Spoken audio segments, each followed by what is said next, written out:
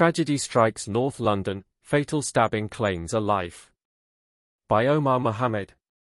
On August 30, 11:40 a.m. a stabbing incident claimed the life of a 23-year-old man. The incident, which occurred around 11:40 a.m., has sent shockwaves through the local community, leaving residents and authorities grappling with the senseless loss. According to initial reports, emergency services were called to the scene following reports of a stabbing in a residential area. Upon arrival, they discovered a man in his age who had sustained critical injuries. Despite the efforts of paramedics, the victim tragically succumbed to his injuries at the scene. Police have named him as Yahi Ahmed, who is from the local area, and his next of kin have been informed. Police have swiftly cordoned off the area as they began a murder investigation. Police have added that local people will see a more visible police presence in the area and urged anyone with concerns to approach officers in the area and on patrol. A post-mortem examination will be carried out soon, the Metropolitan Police said.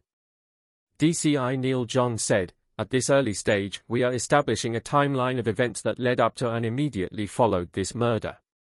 On Monday, September 4, police have confirmed they have arrested 2 men on suspicion of this murder.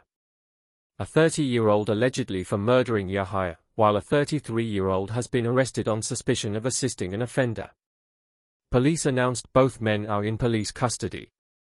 Detective Chief Inspector Neil John said, "These arrests overnight are a significant development, and we are keeping Yahya's family informed."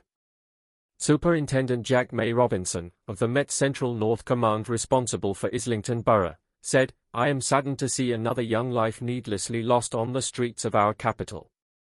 Islington North MP Jeremy Corbyn posted on X, formerly known as Twitter, "I am shocked and saddened that a man has died following a stabbing in our community today." Neighbors and community members expressed their shock and grief at the news of the incident, as many gathered near the scene. Local community leaders and officials have also voiced their concerns and condolences, pledging their support to both the victim's family and the community as they come to terms with this devastating loss.